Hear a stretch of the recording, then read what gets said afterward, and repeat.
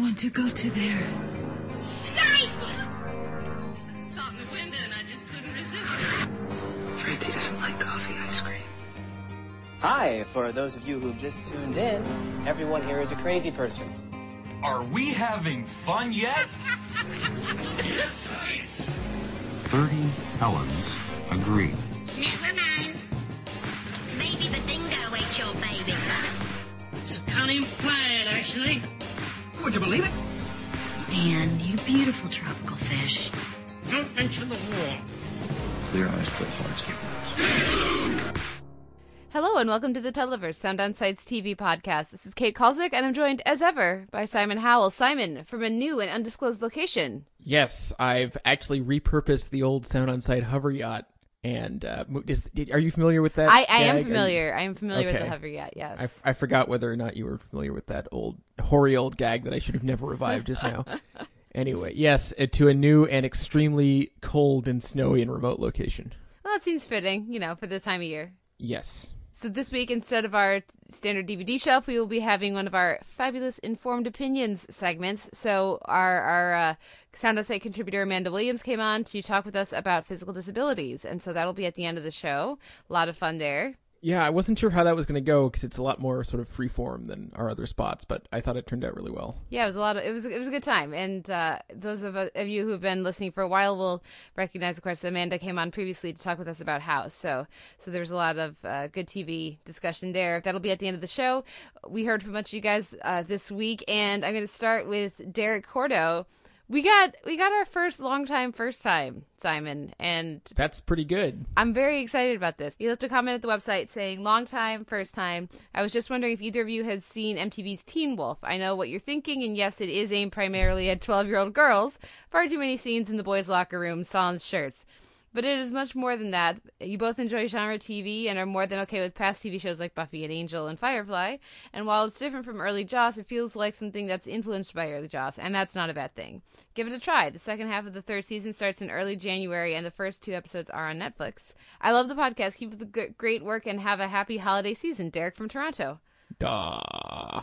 Derek from Toronto. You've made my heart grow 3 sizes today.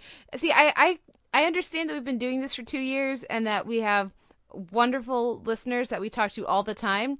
But every time I hear from a new listener, I'm just sort of astonished that there are any other listeners out there besides, the ones we talk to every week. So yeah, it's wonderful to hear from you, Derek. And thank you. I'm glad that you enjoyed the show. Thank you for dropping a line. As for Teen Wolf, I have not seen any of it. I did hear that this most recent season was a step up and that it got a lot more interesting. I know there are some friends of the show who enjoy the series. Are you going to check in with Teen Wolf at all? I don't know, man. After the downturn with Vampire Diaries, I'm hugely suspicious of teen-centric supernatural soaps, I guess you might want to call them, or if that's what Teen Wolf falls into. So I don't know. I may check out an episode, but I will do so with extreme skepticism. See, for me, it's not the downturn in Vampire Diaries. It's the downturn, at least the last time we checked in Awkward, the MTV show that we were big fans of until we weren't. But yeah, I would definitely, I'll check out an episode just for Derek. I'll check out the premiere when it comes back. Mm-hmm. And if there's any more long-time first times out there, keep coming out of the woodwork for Kate, because it makes her very happy. It does. I have a stupid silly grin on my face.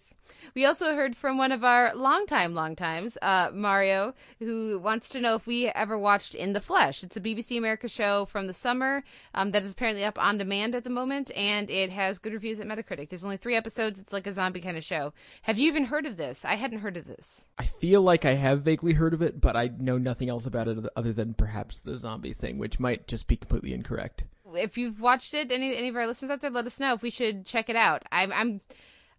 My list of shows to check out before we finalize our top 10 list has been growing, and my work to whittle it down has not been fast enough. So I don't know that I'll get to it, but what does the queue look like for you right now? Right now, well, I'm supposed to be watching Borgen, but the trouble is because of the subtitles, I can't be multitasking when I watch it.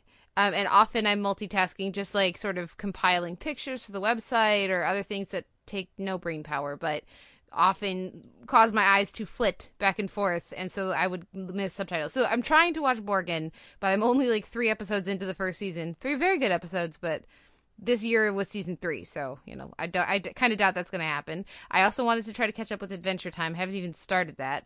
Also, there's the Bletchley Circle, which I wanted to watch. That was the one that we discussed with Mo Ryan when we talked with her this summer that I hadn't seen. Still haven't seen it. And then there's also Please Like Me, which has shown up on a couple critics' top 10 lists here at the end. It was on Emily Nussbaum's list, and I want to say maybe James Poniewozzik's. It was on a couple critics' lists of people that we respect. And so I'm very curious about that. It's an Australian sitcom or comedy.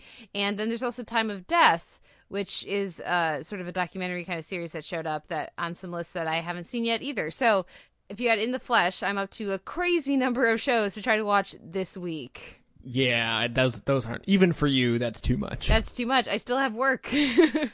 Oh, well, we'll see what I can get done. We have had some people ask, our top 10 of the year is going to come out next week. That'll be our podcast episode. Are we limiting ourselves to 10? We have to figure that out when we sit down to record, I think, but it's... all I know is we both have long lists that we have to whittle down. Yeah, my long list was 50. Okay, even I think that's silly. Yeah, but I mean, my whittled list is down to like 35 right now, with 5 confirmed and 30 sort of in the mix for the last few spots. But yeah, it's been a good year. Yes, it has. Also heard from Ken, who wants to know, was Rick sadder on The Walking Dead over the death of the pigs, or what's her name? And I'm not going to finish the sentence in case it's a spoiler. Now, you don't know what the pigs thing is about, do you? No, well, I mean, I've read about it, but I didn't see it. Because I was going to ask your thoughts on that, but you haven't seen it, so I don't know. Nope. I think Rick was sadder about what's her name, and I think that the show, there was more emotion in the pigs scene, so... Yeah, I guess we can have listeners chime in on your thoughts on The Walking Dead. Carl says, no fair, and I want to go home and watch The Office UK, even though I just got Homicide Life on the Streets. I think I will either have to stop listening to the DVD shelf or just lock myself in a panic room with DVDs. Isn't that what New Year's is for? I kind of feel like, yeah, that's true. Well, it's that, or the Twilight Zone really is the appropriate marathon for New Year's. But yeah, no, I think you should just find a panic room and, Boxing Day, maybe not Christmas, spend that with the family, but, a couple days after there, you can get all caught up. Yeah, that holiday nether zone. Carl also wants to know if we have watched The Wrong Mans, which it was a BBC show that is now on Hulu, and I did catch up with that, so thank you for the recommendation, Carl. I'll be talking about that a little later in the show. And do you think you'll catch up with that one, Simon? Hopefully, if I have time. I've heard relatively decent things, for the most part. Also talked The Wrong Mans with Kyle, and talked top 10s with Keith and Ken. And Ken says he recommends Young Justice because that's one that I know neither of us have seen. I've heard some praise from other people, but I have not caught up with that show at all. Yeah, that's outside of my realm of interest, to be honest. Well, we'll see if I catch an episode or 2 here. I'm not very optimistic, but you never know. Ken also talked a little DVR fatigue. There are so many new episodes still going. This is a little atypical at this moment to have a full show's worth of episodes to discuss when we're, halfway through December. Yeah, well, that's what has been happening this year. It just never stops. It does never stop. Well, we should get started then, seeing as we do have plenty of shows to discuss. So we will take a break and listen to some music and come back with our Week in Comedy. There's a town on the coast, on the path of Father Sarah. Wealthy white guys in boats call the U.S. Riviera. With a dark, dirty secret soon to be unfurled. It's the murder capital of the world. Wait, what? Lots of killing, nobody knows. You're talking about here? Yes. No. Gus, come on, take a look around. Santa Barbara, man. Home of the Yin Yang Killer. That was one serial killer years ago. Let me ask you something. Why are you raining on my parade? Don't you have to be at work? And And this town needs a man who can stop this reign of terror, catching bad guys like flies. When he's given room for error, a man who sees clues almost if they were alighting gets accused to confess because his hair is so exciting. And though his attire's informal, his skills are paranormal.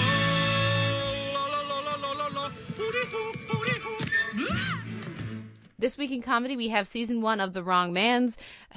I love that title, but it is hard to say. Because it just makes you want to correct yourself in your brain. Yes, exactly. We have Eagle Heart, the first half of the season, which is Paradise Rising?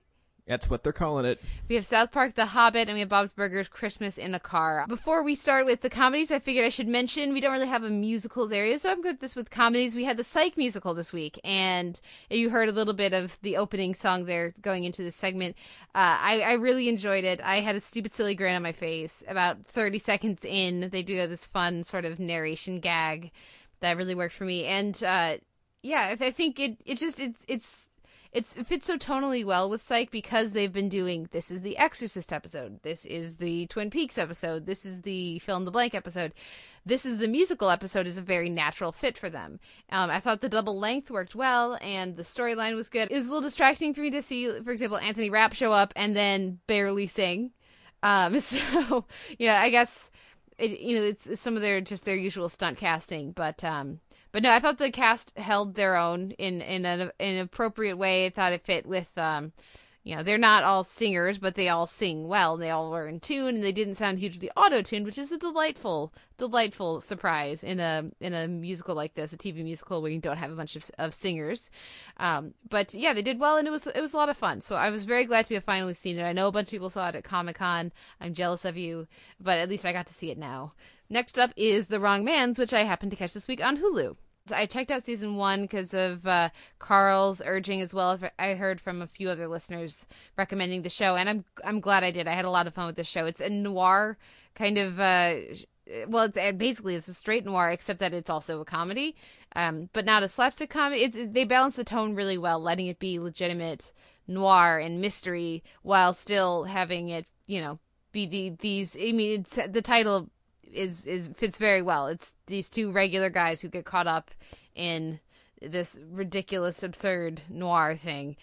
But unlike what typically happens in these stories, where you have one normal person and then you have all of the noir tropes, character types drawing them into it. It's a buddy cop kind of thing with these two guys who are completely out of their depth, and all of the noir staple characters are very periphery. So I really think they handle that well, and it follows a very clear and satisfying trajectory over the course of the season. So I had a lot of fun with it, and I think you should check it out. I don't know if it'll make my end of the year top 10 or top 20, but it's definitely was one I was glad to have seen. And I always enjoy James Corden. I know some people are not big fans of him because of Gavin and Stacey, which I have not seen, but I really like him on Doctor Who, and I like him a lot here, and that still doesn't make me excited to watch him be the baker in Into the Woods, but I imagine I'll actually have a better time with those ads when they come out, just because I'll be glad Americans are getting a better sense of that actor.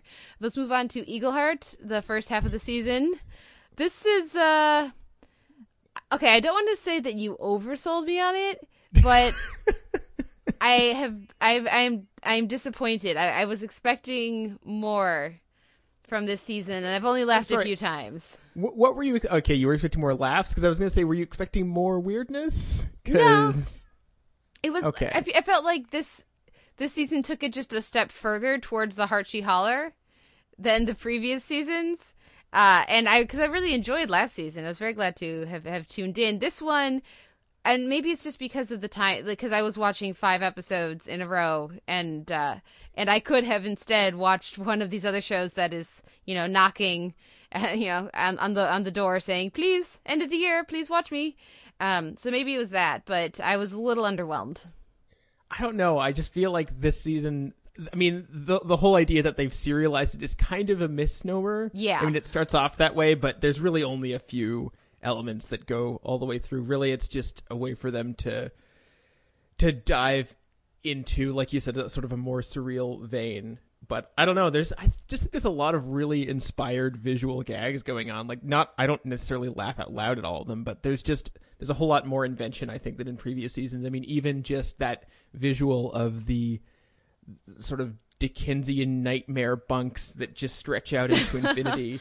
They would have never tried that in previous seasons, and I really appreciated it. There's certain visual elements that worked a lot better for me. That those bunks, and oh my god, the two kids, that was creepy. Coming out of the mouth, that was really creepy. There have been some very effectively creepy moments, and that was certainly one of them. The captain getting eaten by his desk because of the syrup or whatever was just appropriately bizarre and terrifying, and all of that. That really worked for me. The walls really worked for me. There's a new batch coming. I mean, come on, how could you not enjoy that? Yeah, I guess the some of the stuff is just.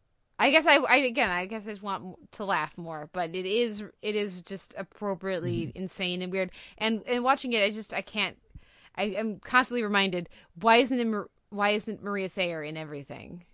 She's great. She doesn't seem to get nearly enough work, which is weird because she's funny and also telegenic, and I don't know, like there's a lot going on there. Yeah. Anyways, any further thoughts on Paradise Rising? I'm looking forward to because it just seems like they've ramped up the insanity every episode. Yeah. So I'll be curious to see how far they can really take that. Although I should also mention my favorite digression involved no viscera whatsoever, which was the concentric circles of people conning each other. And I think that first or second episode. Yeah, that was pretty great. That was really great. I was sort of hoping they were going to follow up on that, but they never did. Well, and just the shift to the of ratio. Of the video ratio, and it becomes Death of a Salesman in the middle. I love that, just the lighting of it, and that I really enjoyed that. Shall we move on to a different kind of upsetting South Park? Yes. You prompted me to watch The Hobbit, and about half of it didn't really work, or I should say a third of it didn't really work, but most of it really did, and as far as I'm concerned, and that final moment, I was really not happy. I was really upset watching that. It was terrible, and that's exactly what they intended. So they did a very good job with it. But yeah, when Wendy's like crying and clicks send, I was like, no. Yeah, that was their season-ending moment. Yeah. Okay, then. They've gotten really good at sort of little. I saw it termed as a gut punch elsewhere. I mean, I think when they feel like going that route with it, they're actually it should stop surprising me how effective they are at it, because they do it on average now once or twice a season. And yes, I'm going to assume that the third that didn't work for you were the endless Kanye West gags. Yeah. I mean, okay, I get it. You're doing the Bound 2 video. It's been done a dozen times in the last 3 weeks. I don't need South Park to do it also. I mean, some of the Hobbit gags were kind of funny, but yeah, they drove that into the ground. But yes, the rest, I think the actual serious part of the episode was, I mean, and the thing with them tackling a subject like that is that you keep waiting for them, or you keep dreading that they're going to take another twist and, sort of do their, but we're going to make fun of everyone, equal opportunity so that no one gets to be upset about anything. And they didn't do that, to their credit. Yeah, I thought it worked really well. It was very effective. And it was a nice statement on mobile phone culture, and especially, I mean, I see it with my students all the time. They all have a cell phone. Elementary school, middle school, high school, they all have cell phones, and they all have data packages, and it's so different than what I was used to, or what I grew up with, or what is maybe healthy. I mean, I don't know enough about it to really give an informed opinion on that, but I responded to that element of it a lot.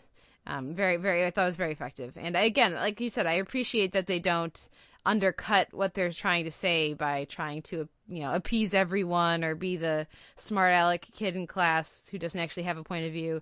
So, I appreciate that about South Park this week. All right. Let's move on to our final comedy, which is Bob's Burgers, Christmas in the Car. And I was so glad watching this that Capone, Steve Procopi, our buddy over at Ain't It Cool, made me watch. He didn't have to make you watch, but made me watch Duel, because I got so much extra enjoyment out of this episode, having that that cultural touch point. Yes, but the nice thing about Bob's, of course, is that if you don't have the reference, the episode still works fine.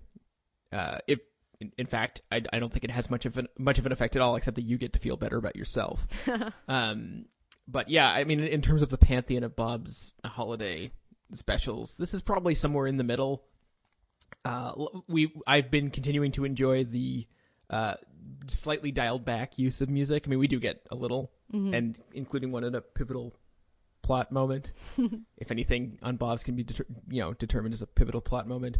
I think my favorite moments of the episode were actually just the cutaways back to the apartment with with Teddy, trapped in their Santa trap.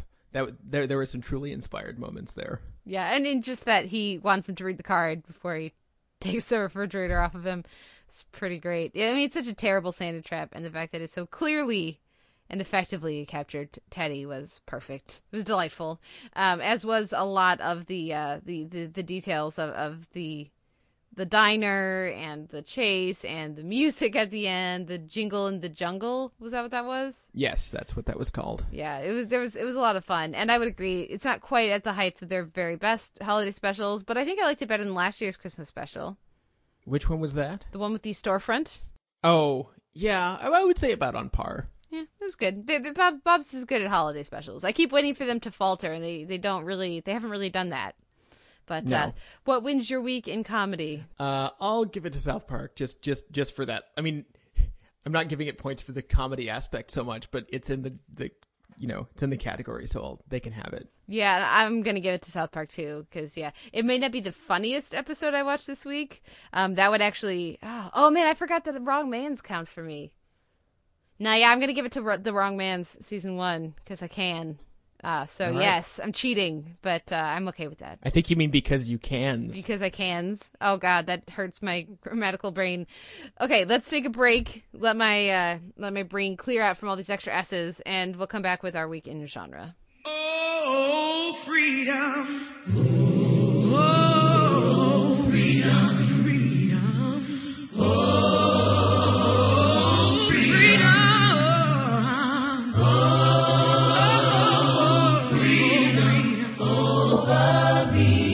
Over me, yeah. And before I be a slave, I'll be buried in my own grave, and go home to my Lord and be free.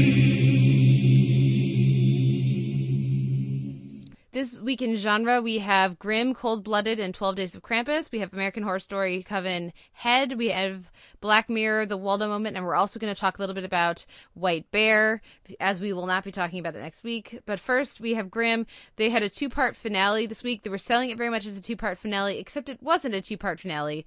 It was 2 mostly unrelated episodes that were sold as a 2-part finale, and so therefore the significance of both of them was sort of undercut because you were expecting it to be this big momentous event, and it really wasn't. So first we had Alligators in the Sewers, some fun moments there, but really very forgettable. And then we had 12 Days of Krampus, which had a delightful Krampus.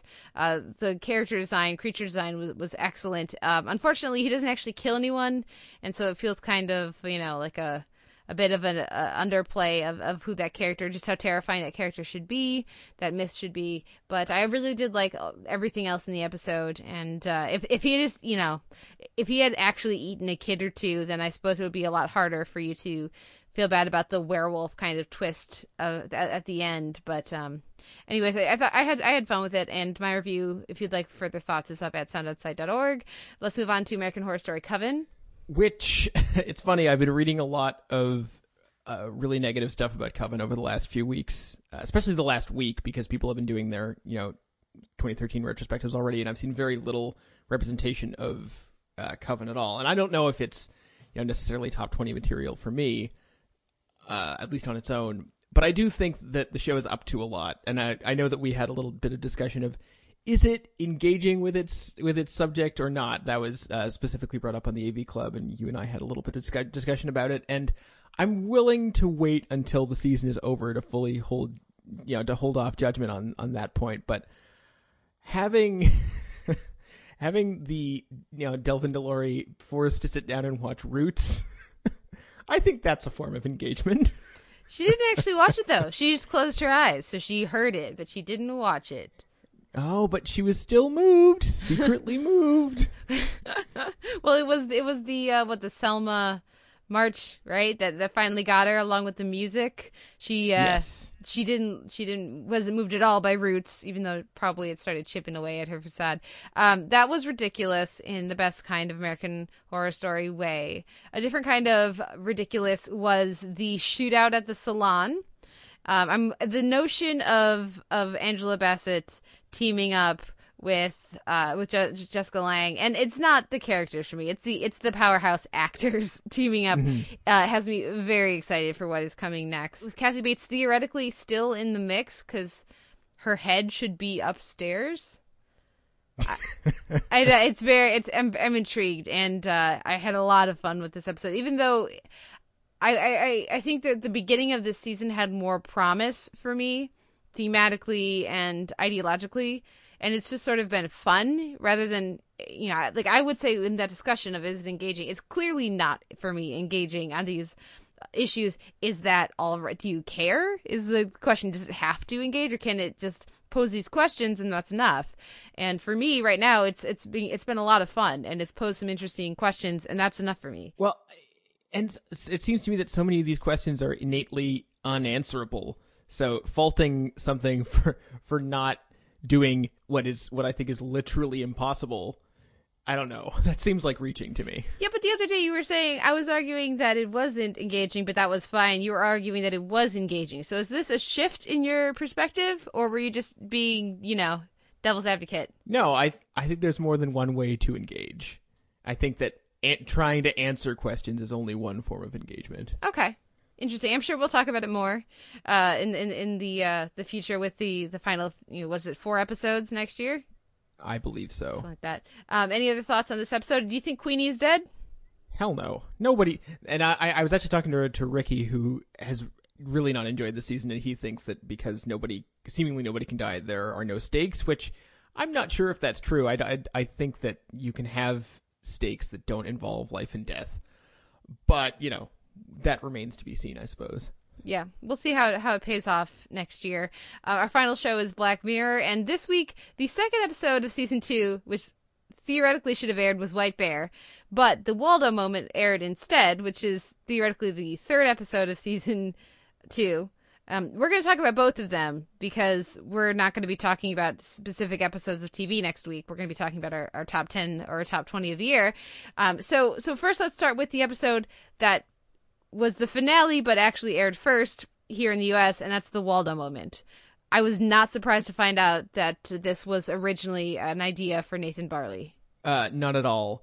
I have to say that combined, these 2 episodes, I think, really demonstrate the extreme tonal breadth of the series, which is, I don't know, this might sound like an odd statement, but I feel like I would like Black Mirror more if it had longer seasons.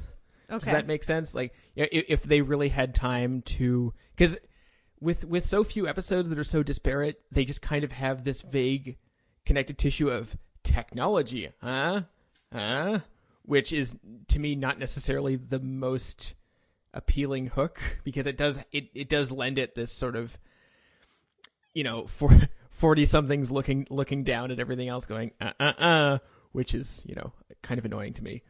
But certainly some of the individual episodes have been effective in a way that I think could have been more so with a wider canvas. That being said, this episode I think was the weaker of the 2. I think I'm not sure if the execution of Waldo himself was all that great. I had a difficult time imagining that A, that course a character would be so widespread, especially by the end, and B, that unfunny a character would be so widespread. Also so ugly, but I don't know, was that just me? No, I wasn't really caught up in that. I was able to just kind of accept that part of it, the premise of that, and then move on from there. I enjoyed the episode. I agree, it's one of the less resonant of their episodes, and though it was interesting. I was listening to Hey Watch This with friends of the show, David Bax and Paul Goebel, and they were talking about the Waldo moment, and listening to them talk about it made me like the episode less. because they weren't big fans of it. And when they're talking about, especially the epilogue, I guess, of him being homeless and some of these other elements that, that they hadn't bothered me when I was watching it, because I was thinking of it very much as a parable, I guess, instead of like an actual character and an actual situation. Right. So that didn't help with my enjoyment of it. But I do think the basic premise makes sense, and yes, it's somewhat of a predictable arc, but unlike, for me, they both really liked the Grain episode that I have all those issues with.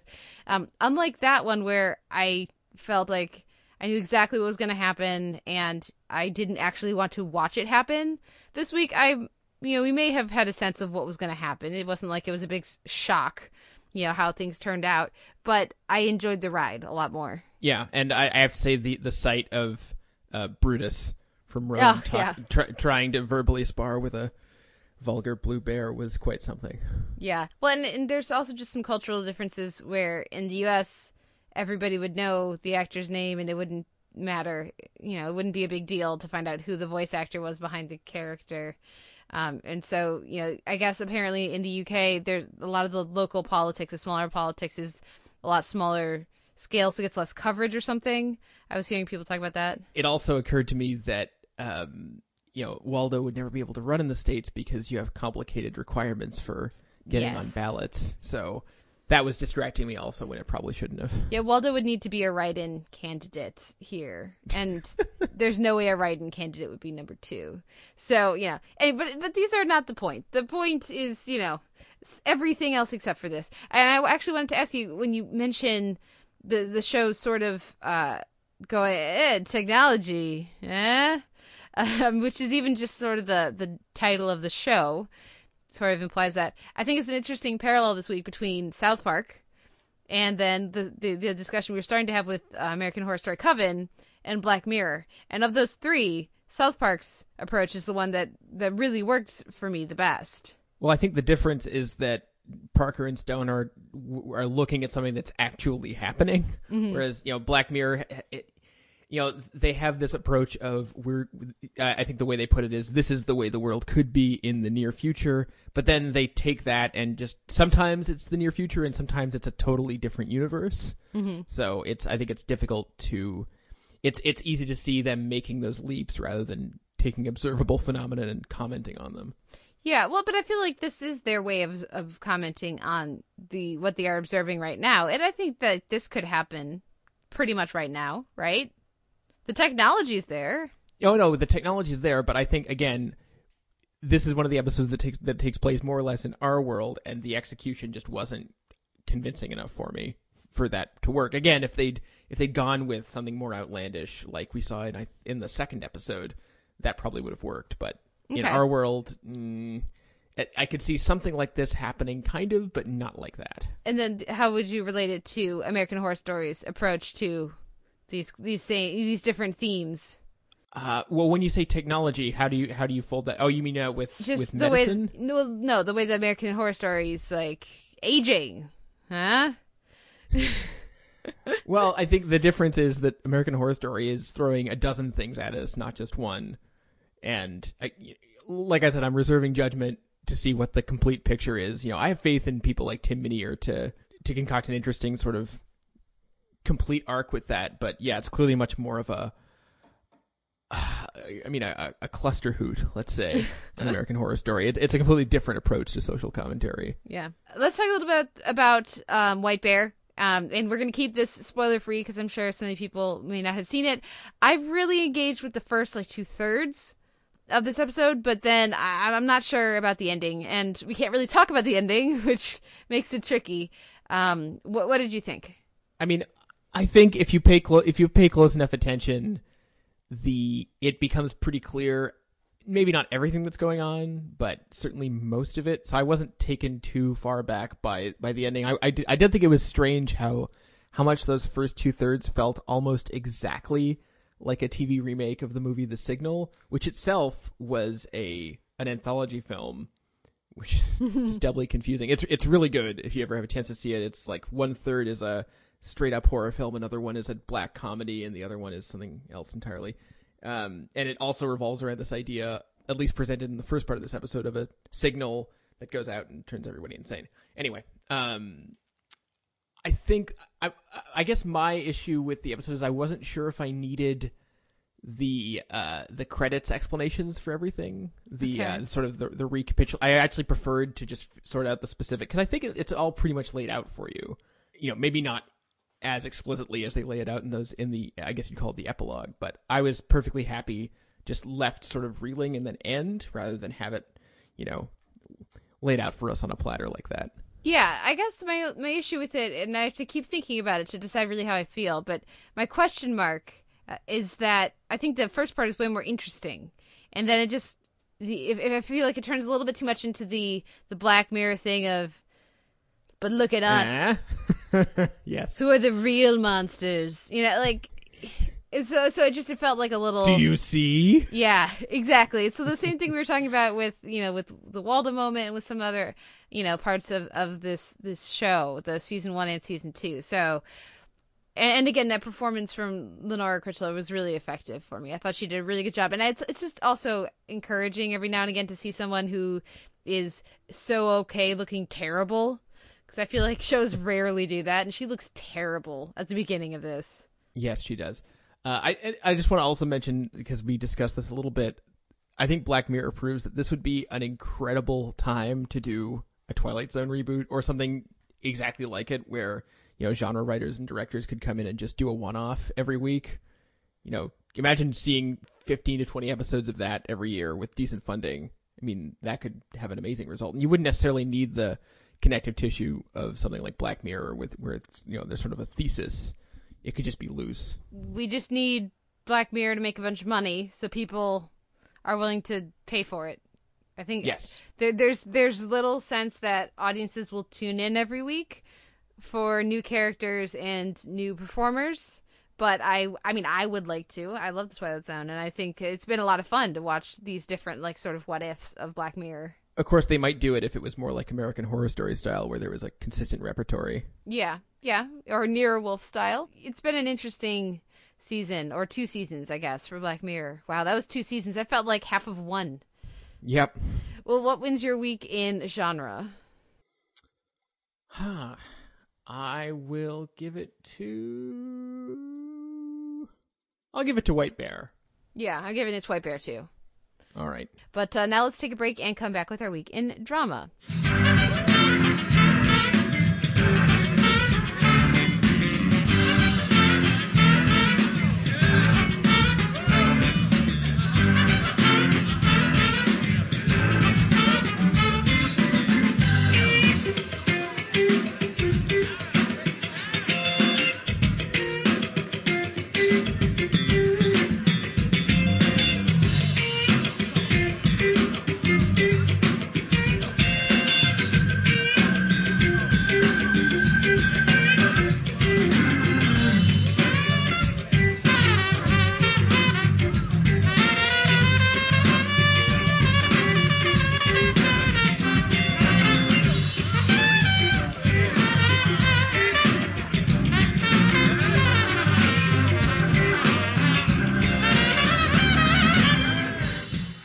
This week in drama, we have Parenthood, All That's Left Is the Hugging, Treme, Diplomat Blues, the Homeland finale, The Star, and the Masters of Sex finale, Man High. So Parenthood did not have its mid-season finale like we thought with Election Night. Instead, it had it with All That's Left Is the Hugging. And it really tied up some of these. We had closure in Election Night, but we didn't have the aftermath. This week, we got the aftermath. Were you happy with this being the mid-season finale, or do you think they could have just waited and aired this in January? No, I think it was good. There were some nice plot punctuating moments. I just wanted to say I don't know this for sure, but I'm pretty sure I was totally right about Ryan. Mm-hmm. So yeah, you called it. I totally called that, and I think they've done as I'm about to mention rather on our segment with Amanda. I think they've done a good job with that character in terms of not landing too hard in any particular direction, even despite his scenes with Zeke, which I think were good as usual. I have to say that last shot I was not expecting, so. I'm not sure how much I care, but it was well done.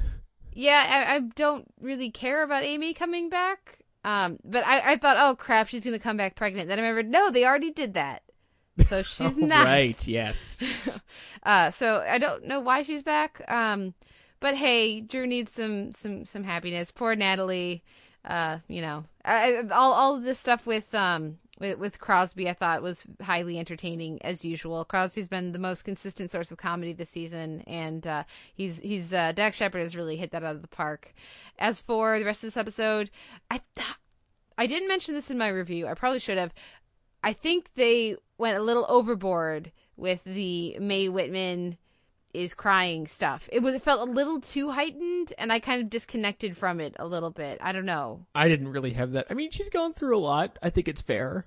My question isn't her performance, the actress's performance, or the character's emotional state. It's the editing of it, I think. And, I mean, of course she's really upset. This is a very traumatic time. But while I was watching, I was disconnecting a little bit from her because I was like, okay, we get it. Sort of like when they go to Claire Danes in her wobbly chin one too many times on Homeland. So I was a little less sure about that. We don't get any mention of Camille, which felt a little odd in a mid-season finale. I wonder when she's going to be back. As long as we're talking about stuff that bothers us. So how do you feel about Julia and Ed? Oh, God. Well, they knew they were going to do that. Right? The writers were like, let's have this happen. Julia makes the stupidest rookie TV drama character mistake ever of going over there. And then I'll give him a hug. It's like, oh my God, you could just see the strings while it was happening. And Eric Christensen and David Denham did their very best with what they were given, but it feels very perfunctory.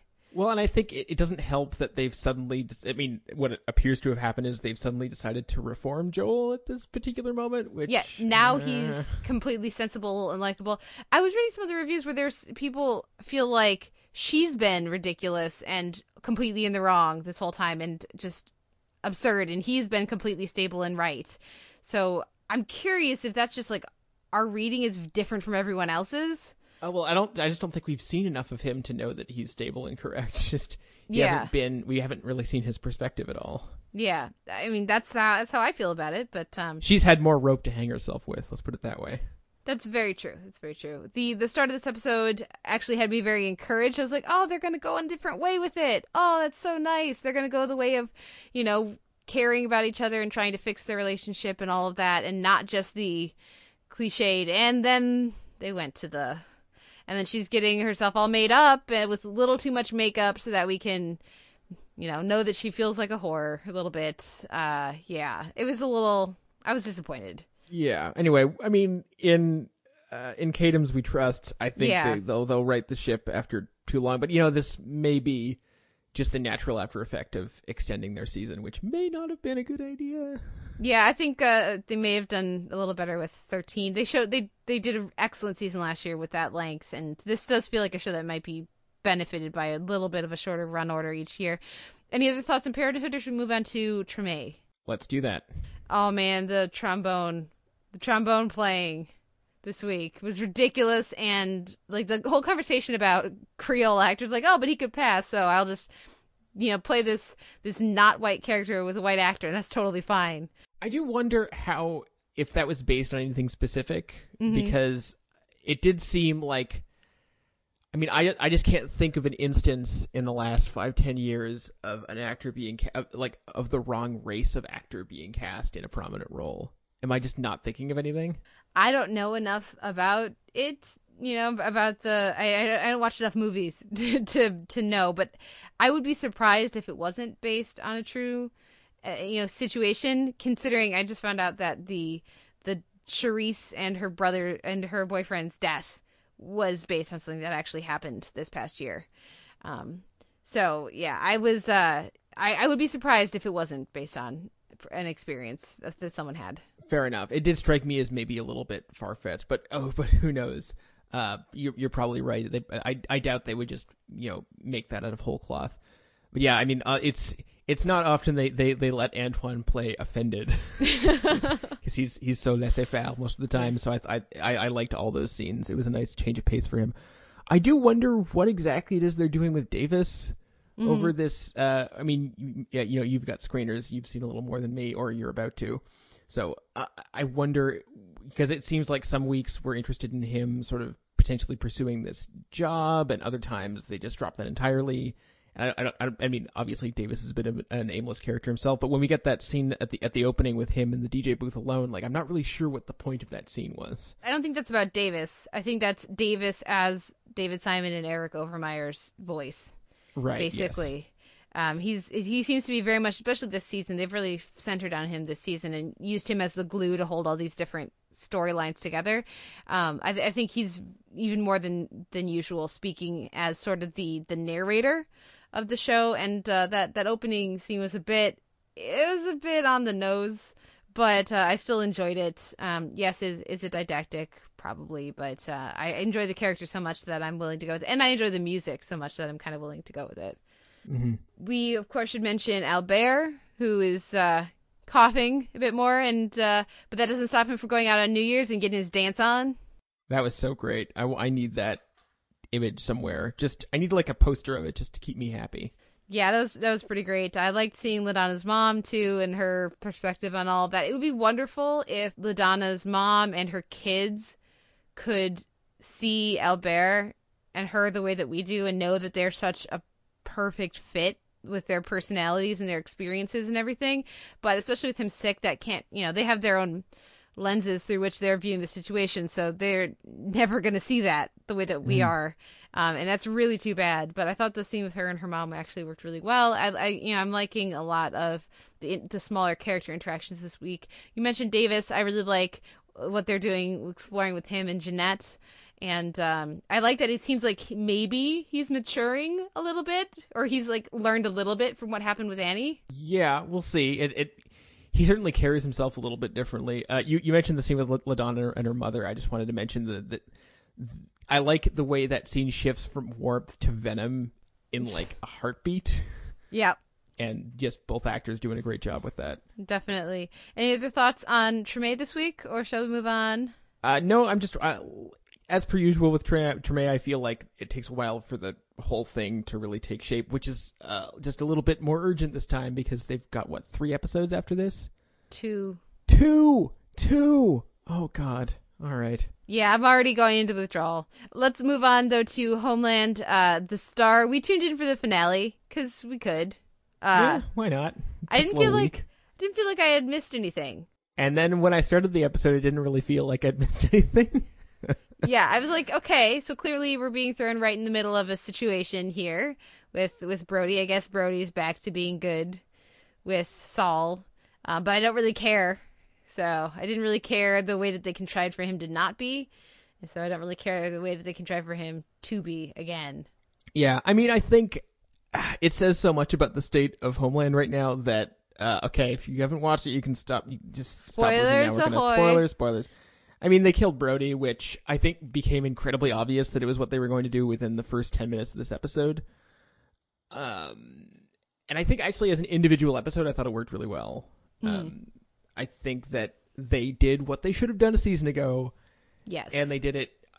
Although I think it says something that I thought the scenes with Carrie after the fact were actually way more affecting than the actual death. Which I think says something about how much they've downgraded that character by keeping him alive so long. I mean, I think they did a great job of reminding us of just how awful his lot in life has been, and maybe how little choice he may have had at various points in his life. But the execution, see what I did there? Execution of the whole thing was just a little off. I mean, the way they had Saul and his people on the phone be like, well, that presumes you even get to the safe house, and the ride to the safe house is like the most chill thing in the entire history of Homeland.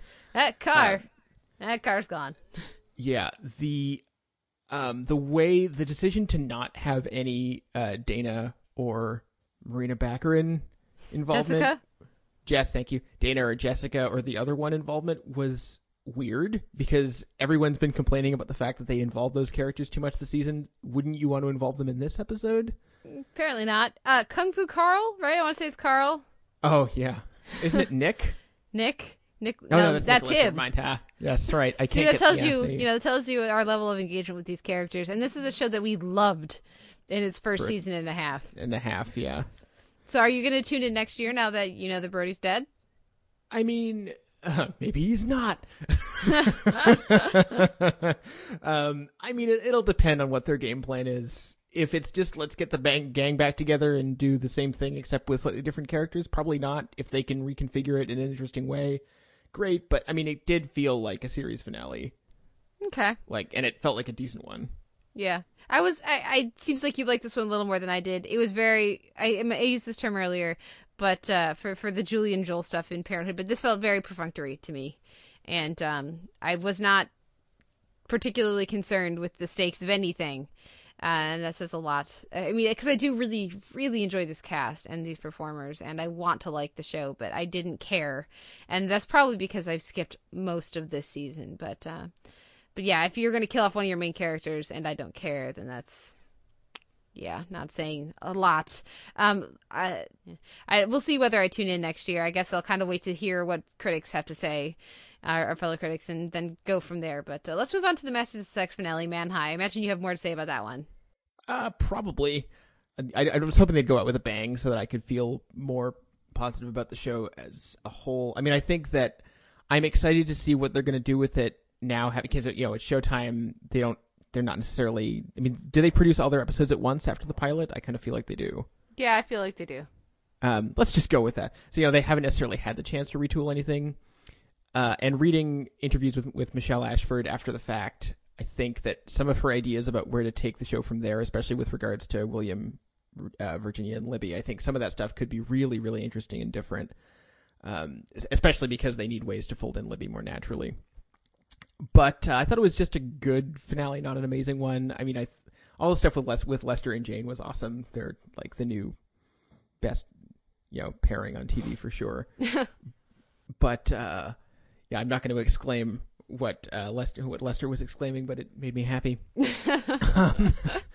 But I don't know. The pacing of the episode is weird. The idea of centering most of it on Barton and William rather than William and Virginia was weird. I mean, not bad. I mean, Beau Bridges is good, and their scenes together are all good. But it was just, they ignored that relationship for so long that to go back to it then was odd. Lots of weird little decisions. Nothing offensive, but definitely a little bit not exactly what I was hoping for or expecting, I guess. Shall we get it out of the way, Ethan? Yes, let's do that. Ashford gave an interview with, I mean, maybe she addressed it in other places, but Sepinwall asked her about the Ethan thing, which I was really glad he did because it had been ignored elsewhere. And this explains everything about the way that character evolved or didn't, but she kind of had this conception of him as being, evolving from a boy to a man and equating hitting a woman in the face domestic with being a abuse boy. with, yeah, okay. Yeah. Which, that just gives me, huge cognitive dissonance. Like, if you wanted to go, showing that evolution is one idea. Having him punch our leading lady in the face is another idea. I'm not really sure how they connect in a psychologically coherent way. Yeah, that is not very, that's what she was going for with that, as opposed to, yeah, we went too far with that and we had to retool because, that, so apparently that was a conscious choice to show that he is immature. Wow. That is so problematic. It's not even, because abusers just stop abusing when they grow up, guys. That's how it works. Anyways, okay. Sorry, I didn't read that part of the interview, so clearly it's a little, like you said, cognitive dissonance. That does explain a lot with the character, and it kind of confirms what I was feeling earlier in the season, where this was a problem for us, and specifically a problem for me, and I didn't feel like it was a problem for the writers, and apparently it wasn't. So now I know expectations have been shifted, so I know to expect no fallout from that, as much as I might want it. Yeah, I thought that the stuff with him, if you forget that he punched Virginia in the face, then I think everything they've done with Ethan this season has worked really well. So yeah. Well, and the actor's just so boyish and theoretically lovable that it again, cognitive dissonance. It's very strange. I thought the run up to the presentation and the presentation itself went really well. Although I found it confusing that Virginia's listed on the report, mm-hmm. but wasn't even invited to the presentation. I thought that whole thing was really strange. Felt a little contrived. Yes. Yeah, that's the word for it. Yeah, well, especially because, then the Julian Nicholson, whose character name I'm not remembering at the moment, calls William out, DePaul. Yeah, who's us? And he says, me is us. But if her name is on the report that he's handing out to everyone. Yeah, the royal we, he says. Yeah, then that doesn't make any sense. So, because it's not like he made it up later for her. It was them implied that he had already written up when he initially wrote it up and had it made. He credited her, and so then to not credit her in his speech felt very strange and awkward. But it was a nice touch at the end. It just was a little odd to me. I also really liked everything we got with Allison Janney this week. I thought they, that coming together like that made sense and worked well, and how that's going to tie in with, I'm assuming, the eventual Workmasters does exploring homosexuality should be interesting. What did you think of that? I mean, I just wanted to mention that through the interviews, I found out that a lot more of what's going on with those peripheral characters was actually drawn from history and from Masters' life. Either stuff that was made explicit or stuff they could read between the lines about. So I just wanted to say props to them for from all reports, they done a fantastic job adapting the material, finding what works dramatically, and then sort of moving things around as necessary. So for the fact that like Libby's kids, for instance, would have already existed by now, mm-hmm. which they don't want to do that. So anyway, little things that aren't necessarily deal breakers to move around. I think they've done in terms of adaptations of real life stuff. I think they've done it in a very different way from other shows that I think has mostly worked. It's just the details that haven't worked out so well all the time. Speaking of Libby's kids, because I didn't know, that the baby was going to be all right. So I thought that actually worked well. I sort of had a, oh goodness, not again kind of groan in my belly when she started going into labor. So I was very pleasantly surprised to see her holding her healthy baby boy or girl. Baby. Healthy baby at the end. Yeah. Healthy baby. So soon to be played by several babies, unless they advance a few years, which they very well might. Anyway. Any other thoughts on the Masters of Sex finale? How did this finale and this season live up to your hopes after the pilot? I think the pilot was probably still the best episode, sadly, or close to it. I mean, I think that with a little retooling, I still can't shake the feeling that it could be like a really great show. It's just not there yet. And I'm just hoping that they do the legwork to make it happen. Yeah, that sounds about right to me. And I'm glad that we engaged with the show so quickly. I felt like other people took like a few episodes to really see what we saw in that pilot.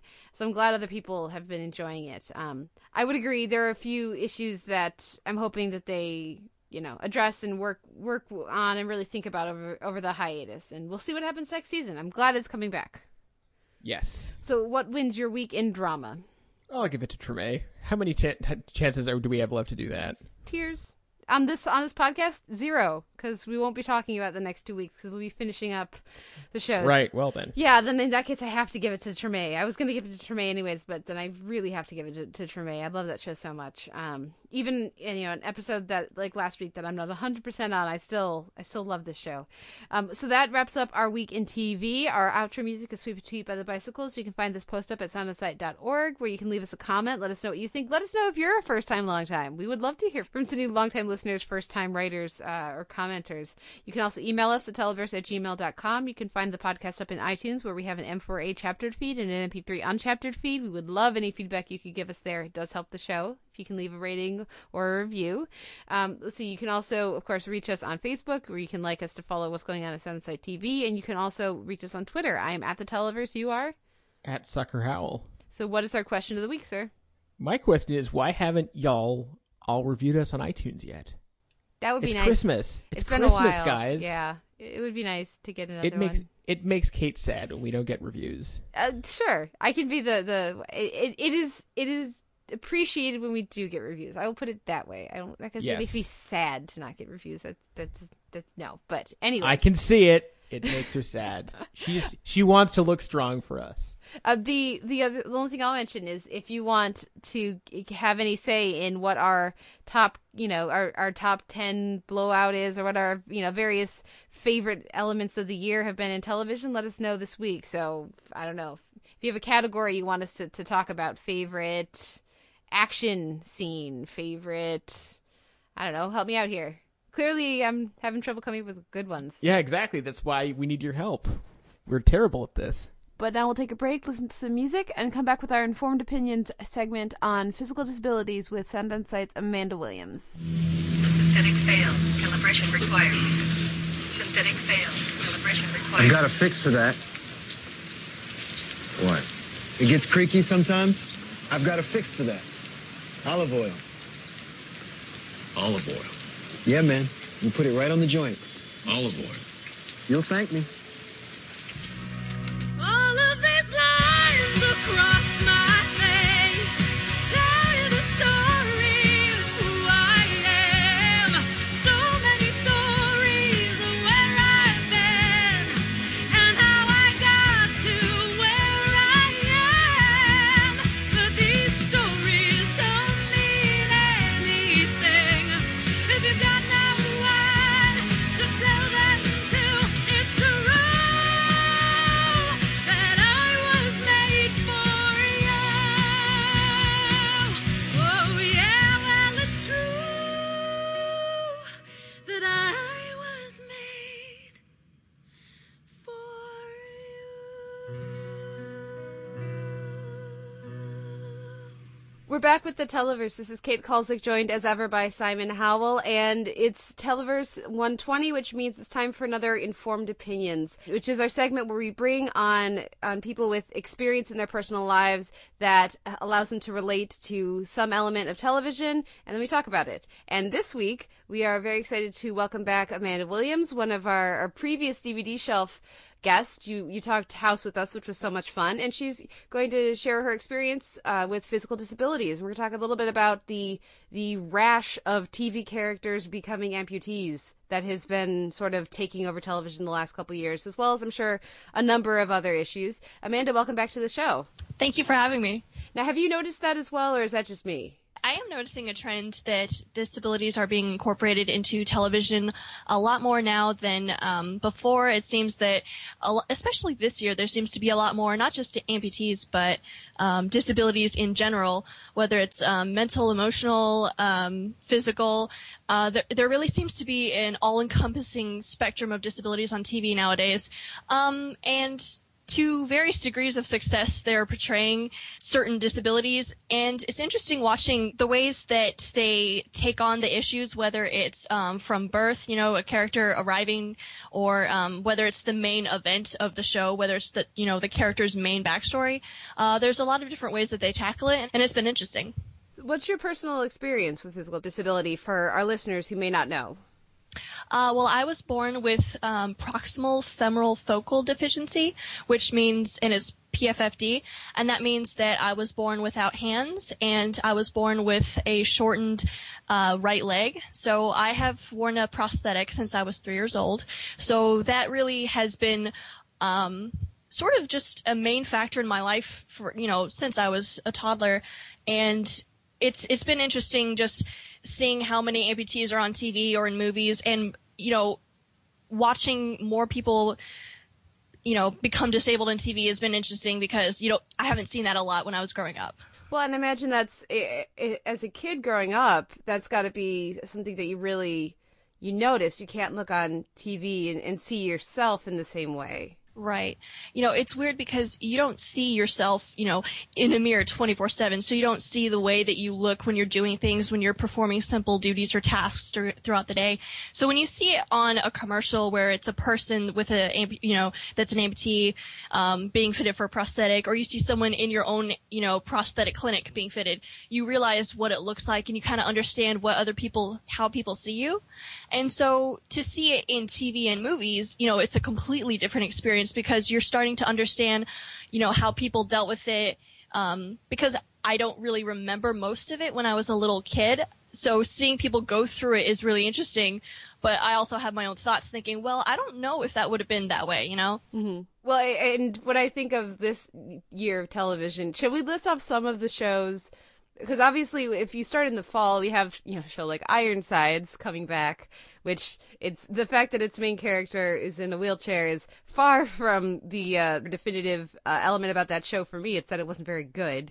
Right. But you have Almost Human, where the character it has a leg, an artificial leg, but it's like a fancy future one, and then there's of course this year, or did it start last year on Grey's Anatomy with Arizona? That was last year, wasn't it? Yes.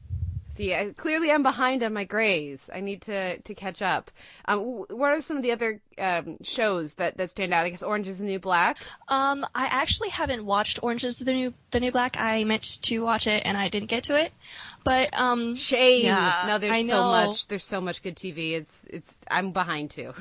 Right. I have my few simple shows and I stick to them, and it really doesn't leave much else for anything.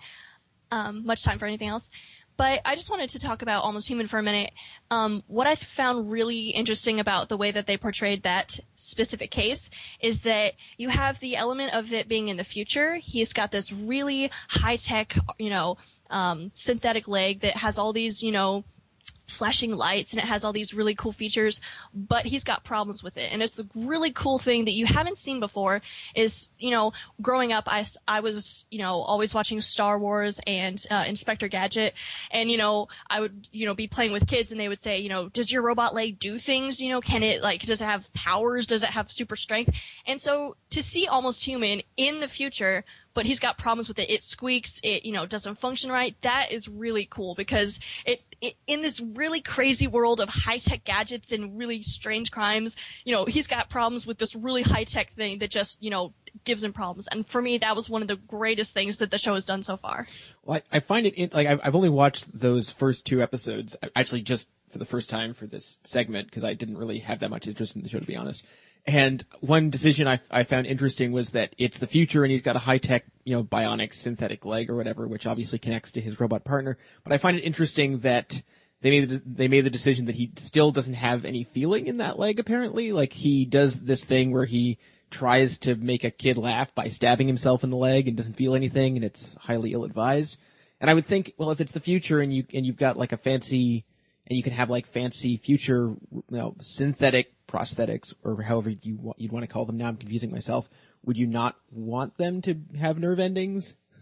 Well, that is something that they're incorporating into Grey's Anatomy this season, is that Derek Shepard, he's the neurologist, he is working with Callie Torres in Arizona to create a limb that would actually have that nerve sensory function, and if you put it on, it connects to, your entire nervous system, and you can feel.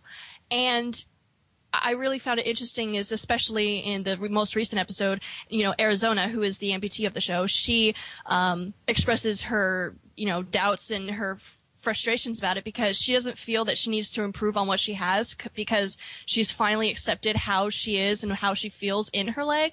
And so it's interesting that they're incorporating that into a show that takes place in, present day, and yet in the future they don't have that yet. So it kind of starts an interesting thought process of why they wouldn't get to that point in the future if they're already starting it now in a present day show.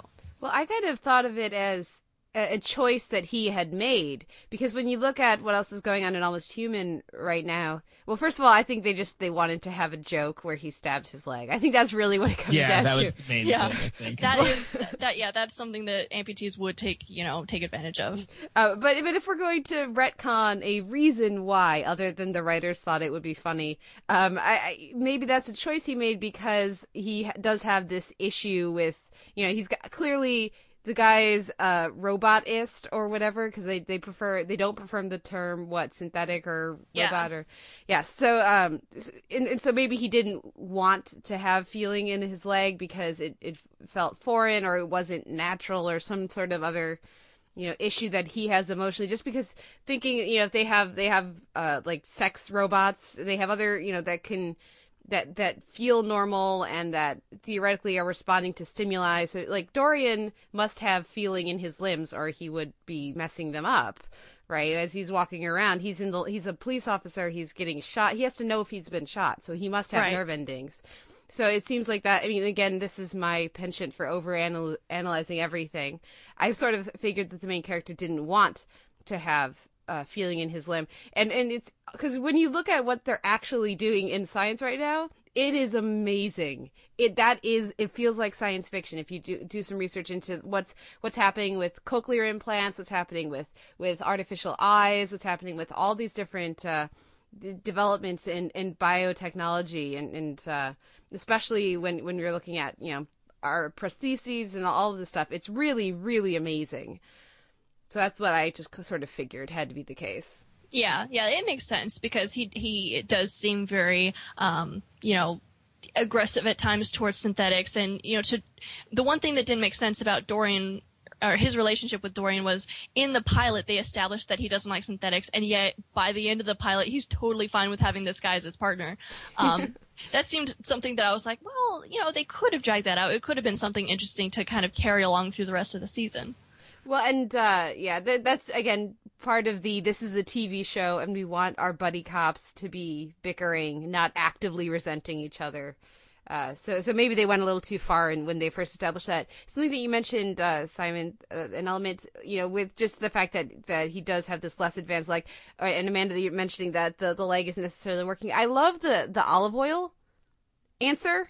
I love that it's like he's got this really fancy leg, and Dorian's like, oh, it's not fitting right, or it's squeaking, just a little olive oil. And I love that they bring that back in a later episode, and it actually works and fits. And that made me cringe so much. Oh yeah, because you would never do that. No, you would never put household lubricant on your leg. Like, the materials that go into making a leg nowadays, if you put olive oil on your leg, it would probably be the worst thing you could do for it. Now, what are the other things like that where you're watching a show and you just have to stop, or you have to cringe because it's just so not true? Well, I think Grey's Anatomy would be one of the main shows that I can relate to as far as Arizona's portrayal of disabilities and what she has to deal with. But there have been certain things that she's had to do, and I'm just watching and no, this is not true. Like, I asked myself, when shows are portraying disabilities, who is consulting? Are they consulting a professional, a board of professionals, or a simple person, one person? Obviously, Arizona has her stunt double, who is an amputee, and, she's probably, giving a lot of input. But they had this entire episode that was based on Arizona's phantom limb pain. And I don't have phantom limb pain. I have phantom limb awareness, which means that, I could imagine what it's like using both legs, using both arms. It's a very strange thing. But for her, she has phantom limb pain. And they use this entire, the entire spectrum of special effects that they've ever used. All these things are moving around. And I'm just watching this and I'm thinking, I haven't experienced it to that degree, but I'm really doubting that this is, to that effect. That severe. Yeah, well, and it's got to be a tricky thing where it's got to be very personal. But at a certain point, in the episodes that I have seen dealing with Arizona's, sort of journey to acceptance and, starting, because of course I've seen much of the show up until the plane crash, and then I got away from it, and I've sort of dipped in here and there. So I've seen some of it, but I've not seen the most recent stuff. But some of it has been really well executed. The performance from Jessica Capshaw, I think, has what I've seen has been fantastic. But then when every now and again a show will just go that little extra degree too far, I feel like it, at least for me, it makes it really frustrating, because I feel like they build up all this authenticity and then they waste it by trying to over, schmaltzify some of these elements, and I feel like it really devalues the struggle and the difficulties of that experience if you're not honest with it. I watched 2 of the episodes from that. Like, I probably haven't regularly watched Grey's Anatomy since season 2. You ever regularly watch Grey's Anatomy? There was a time long ago, yes. But yes, anyway, that's a whole other story. But, no, I did watch 2 of the season 9 episodes, that sort of, I specifically honed in on, this aspect of the storyline for this podcast. What I found interesting was, the notes that, Arizona gets, I think, are kind of familiar in terms of that sort of the spite and the resentment that comes out just as a sort of a gut level reaction to events. But the stuff that I found actually more interesting was her scenes with Kelly. I mean, I feel like Sarah Ramirez has probably always been the best person in this cast, and her scenes sort of surrounding her attempts to be a good partner in the situation, and her exasperation and her frustration. And I mean, I'm assuming that sort of subsides and good things happen later, but that was what I was interacting with, and I thought the detail and the intensity of those scenes was really impressive. I would agree with you, first of all, that Sarah Ramirez, I probably am not saying it right either, that she is the strongest in the cast currently and for quite a while. Also, her rendition of the story is pretty much the only reason that the Grey's Anatomy musical, should ever have been created, because it is amazing. But I'd also like to agree with you, Kate. You said that portraying disabilities sometimes gets, you said, over schmaltzy, and it could go either way. It could be that they really over-intensify and over-dramatize it, and there are moments where it can get really overwhelming and emotional, and there's times where in the show they've played that really well. But then there are other shows that they kind of touch on disabilities. Like, for example, a lot of cop dramas, they feature, a character getting shot. And so it results in, being bedridden or being wheelchair bound or just, being out of the show for a couple episodes. But there's some shows that have really ticked me off in the way that they've handled disabilities. For instance, CSI New York, they had an episode. It was only for about 5 or 7 episodes. It was a very short stretch of time that they had their character Danny Messer. He was shot and he was in a wheelchair, and it almost offended me, I think, in a personal way, because they really quickened his recovery. They really sped it up, and I think that one of the bravest things you can do as a writer, as producers, as anyone who's running a show, is if you're going to focus on something that intense and that big of an ordeal, that you really need to take your time to really understand what's going on with it. And because when you think about it, the character that you are, setting forward to, this guy is going to be, our representative of disabilities on the show. You want to make sure that he is going to outline all the issues that come with it. And they have this mindset, it seems, as a viewer, just our perception of it, or my perception of it, that they want to write completely around the disability and just get from point A to point B. He's shot, he's healing, he's recovered. And if you think about it, the real people that they are representing, they have no choice but to write their life around and incorporate their disability into their life. And so I think that a lot of fans and a lot of viewers would appreciate it if they really take the time to go through all of the motions of what the character is going through. And I think that Grey's Anatomy, they deserve, some praise for some of the things that they've done with Arizona. Simple things like not wanting to go to a formal outing because she can't wear the kind of shoes that would go with her outfit because her leg won't, use it. She can't use it with her foot. And I think that's, where Grey's has, done a lot of things really well. Yeah. Well, I mean, to play devil's advocate for a moment, I understand that if you're a showrunner or a producer you don't get any more procedural than CSI. So I understand that it's difficult. I don't think it's always possible to do justice to all the angles, but certainly, yeah, if you're going to do something like that, you may as well commit. Well, exactly. If you can't do it well, then don't do it. Yeah. If you're not going, and it's an excellent point, Amanda. I think there are fewer cop shows that haven't done a cop gets shot and they have their hand is stiff for a while, or their reaction time is slowed, and then by sweeps it's back so that they can do the clutch action save. I think there's fewer cop shows that haven't done that than have, and certainly few that have done it. Even fewer that have done it particularly well.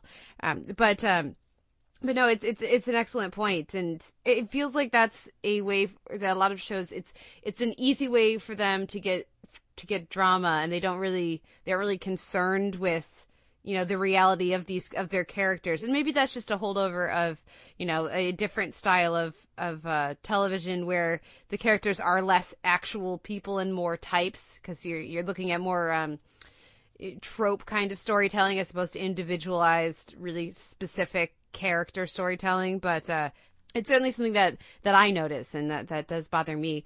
One of the shows that I know, because we didn't really talk about this a lot when you came out for House.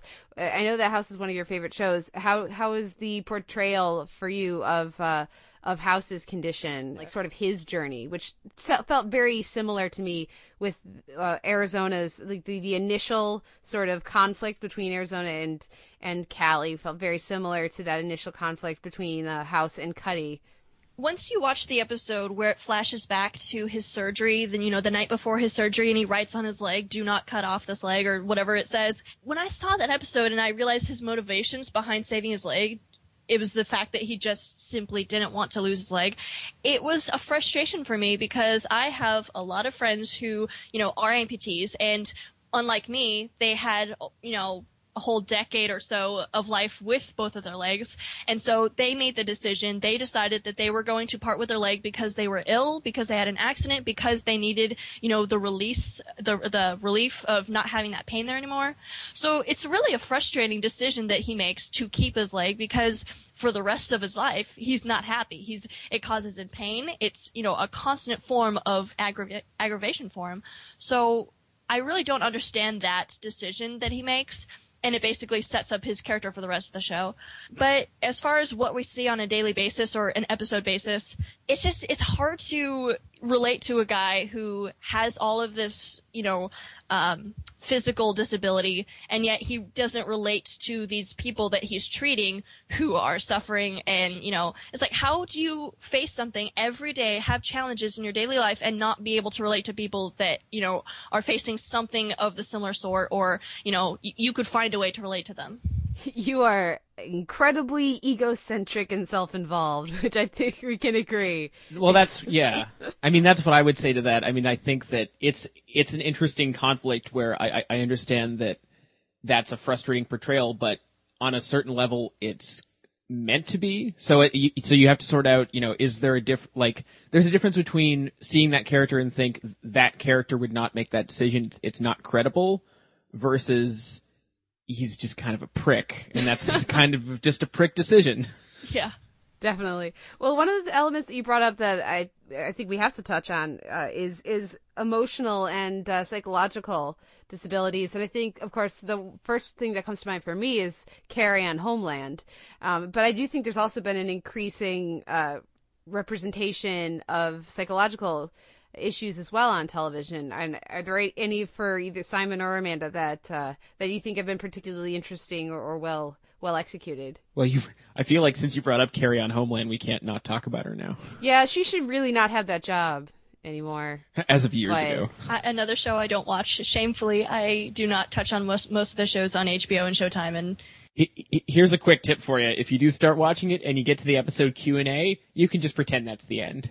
Yeah, we aren't big fans of the recent season here at Televerse. And a season and a half, I think it's fair to say. Yeah, but there's some really fantastic performances there. And actually, I think the one of the things that the show does so well is sort of comparing, contrasting Carrie and Brody's individual traumas and psychological issues.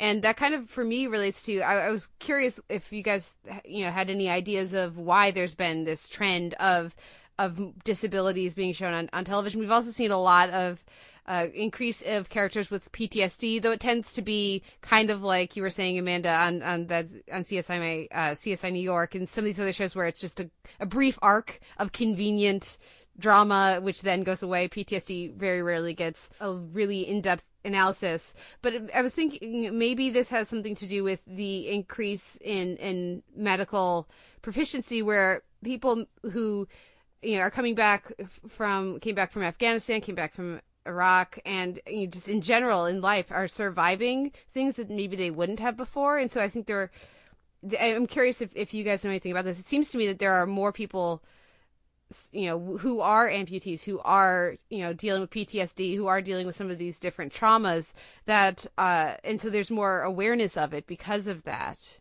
Does that make sense? Well, I think, as long as we talk about PTSD, the only kind of halfway decent depiction of that recently that I can think of is probably on Parenthood with the the Matt Lauria character. Although, you could dispute whether that's several things. I don't know if you watch Parenthood at all, Amanda. I do not.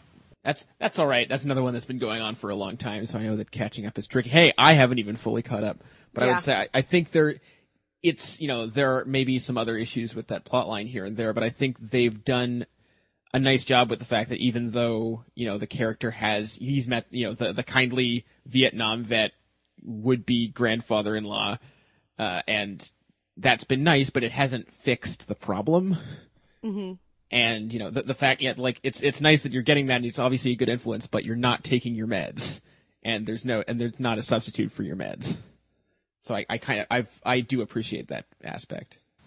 I would agree with Kate that there's definitely a lot more focus on disabilities, or at least incorporation of disabilities on TV. And a big help would be in movies where you have 127 Hours and Soul Surfer, and some of these movies that are somewhat recent that have really decided to take a hard look at the reality of it. And 127 Hours, admittedly, for me, is a movie that I really don't plan on seeing again because that's hard to watch. But I still haven't watched it the first time. I know I should. I want to, but I also kind of don't because of that reason. Yeah, that's fair. Right. And I think that there is, the stigma of mental disabilities and emotional trauma and physical disabilities. It's really isn't as much of an issue now as it was, 10 years ago, 20 years ago, because you have war veterans who are coming home and that are, have, issues emotionally and physically, and, the government and the people, we're working, trying to get them more benefits, trying to get them more help, trying to get them back to where they were. So it's becoming more of a cause rather than, a problem. It's becoming something that we're working towards to help. And so, having disabilities, portrayed in TV is a really great way for the general public to get an idea, of disabilities and really what it entails, not, to over dramatize it. The shows that really work in portraying it, they're the shows that are doing a lot of good. It can help raise awareness. It can help raise, just some idea, of what people are going through. And, the Amputee Coalition of America, they do a lot of good helping people understand, that there is a life after all of this, that you deal with. There is a life after it, and you just have to, get back up there. So, TV has done a great job, just kind of getting people used to the idea of seeing people with disabilities, and that it's not, this huge thing, that just takes over your life. It's something that you have to incorporate and you have to live with. Well, and I think, another show that I sometimes watch, but honestly haven't kept up with much in the last few years at all, that I'm surprised we haven't talked about yet, is Glee. And, that seems to be a big obvious one. And actually, Ryan Murphy's shows in general for a long time he clearly has a fascination with really any sort of, not just, physically disabled people, but there's been all kinds of just sort of outside of the mainstream, character types, for dating all the way back to Nip Tuck or even before. I've never seen Popular, so I can't account for that. But he clearly has a fascination with how let me reword this. The Ryan Murphy school seems to be get it all out in the open, in terms of, especially on Glee, obviously through the Jane Lynch character and other characters, there's a lot of derision thrown around between characters, and there's a lot of ugliness and quite sharp satire to go along with all the cloying sweetness.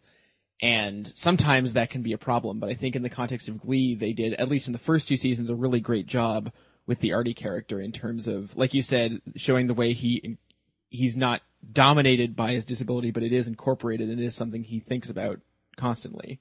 Well, and I also really appreciate that, unless there's some that I've missed, I'm pretty sure there's only been one time where Artie has been out of the chair. There's like one fantasy sequence, right? In the mall, yeah. In the mall. And it was hugely memorable. It's really well done. But it's not something that the character dwells on. So it's something that, yes, maybe he's thought about that, because of course you would. But it's not, it's not like he's constantly, they're finding excuses to get him out of the chair so that they can have the actor dance, who he's a good dancer. He does well on the show when it comes up. But I really like that he's not defined that way. That's not who he is. And so he's not constantly, taking advantage of the heightened the heightened tone of the show to get him out of the chair and moving around and dancing all the time, because that's not who Artie is. Right. I haven't watched since probably the end of the third season. But from what I saw from those 3 years, I really liked Artie. I really liked him as a character. There's a lot of controversy over the casting of Kevin McHale, who is not disabled. He's not, paralyzed. And there's controversy when any, able-bodied actor is cast in a disabled role. Why would they get someone who is able-bodied for a role that, doesn't require him to be moving around? And the same thing with, the casting of Ironside as the main actor there. He wasn't disabled, but there's different reasonings behind it. With Ironside, it's obviously set up for the pilot to show how he became disabled. So they needed, the actor to be able to do all the stunts and to be able to run around the set. And with Kevin McHale, for some reason, I don't feel too, resentful. I don't feel very, negative about his casting. I think that he's just a really sweet character, and, the actor has handled it really well. There haven't been any other episodes where he's out of the chair, except for when he's trying on that big old robotic, body pantsuit kind of thing, where it's it helps him stand. I actually wasn't sure about that, how they did that, because it's not something I have ever seen people do. But it was interesting kind of looking into his desire to be up on his feet. And I really do love that dance scene. I think that was really sweet, just, showing his dreams in one great epic dance scene. And then, that's it, because, that's life. Yeah. That might have actually been the best, the most affecting moment of the whole show for me. Well, that, and I'm a sucker for Kurt and Bert, but yeah. Oh yeah, of course, Kurt and Bert, but yeah. But yeah, and that is really an interesting thing where you do have, when it comes up where do you cast an able-bodied person, do you cast a disabled person to play a disabled character? And I guess I would like if there was more of that. And one of the things we haven't talked about yet is Breaking Bad and RJ Mitty, who I think has been excellent on the show, and I'm really glad that they cast him for that role, because he's able to bring extra elements to it to really make the character feel very honest and not defined by his disability. I wish there would be more like that, more casting like that on television. Yeah, and it was never, and to the writer's credit also, when they were talking, when they have Walt in his, his initial theoretical motivation of I need money for the family, they never underline his disability as a major reason that he's going to need more money. It's just it's there, it's present, but it was never underlined with giant felt tip pen. Are there any elements, because I love following you on Twitter, Amanda, Amandamation? Yeah. On Twitter. I love following you on Twitter because, well, first of all, you're fabulous. That's why we're having you in the podcast. But also because I get these wonderful, every now and again, little gems of wisdom from you about your experience. And I felt bad for you the other day, but I was also laughing when you were talking about lotion. Yes. And then every now and again you talk about heels, and there's all these little details that I don't think about because it's not part of my experience, and I love getting that window into a little bit through Twitter into your experience. Are there certain elements you have on a wish list that you would love to see a show mention? What are the little nuggets of true life that you would love to see represented?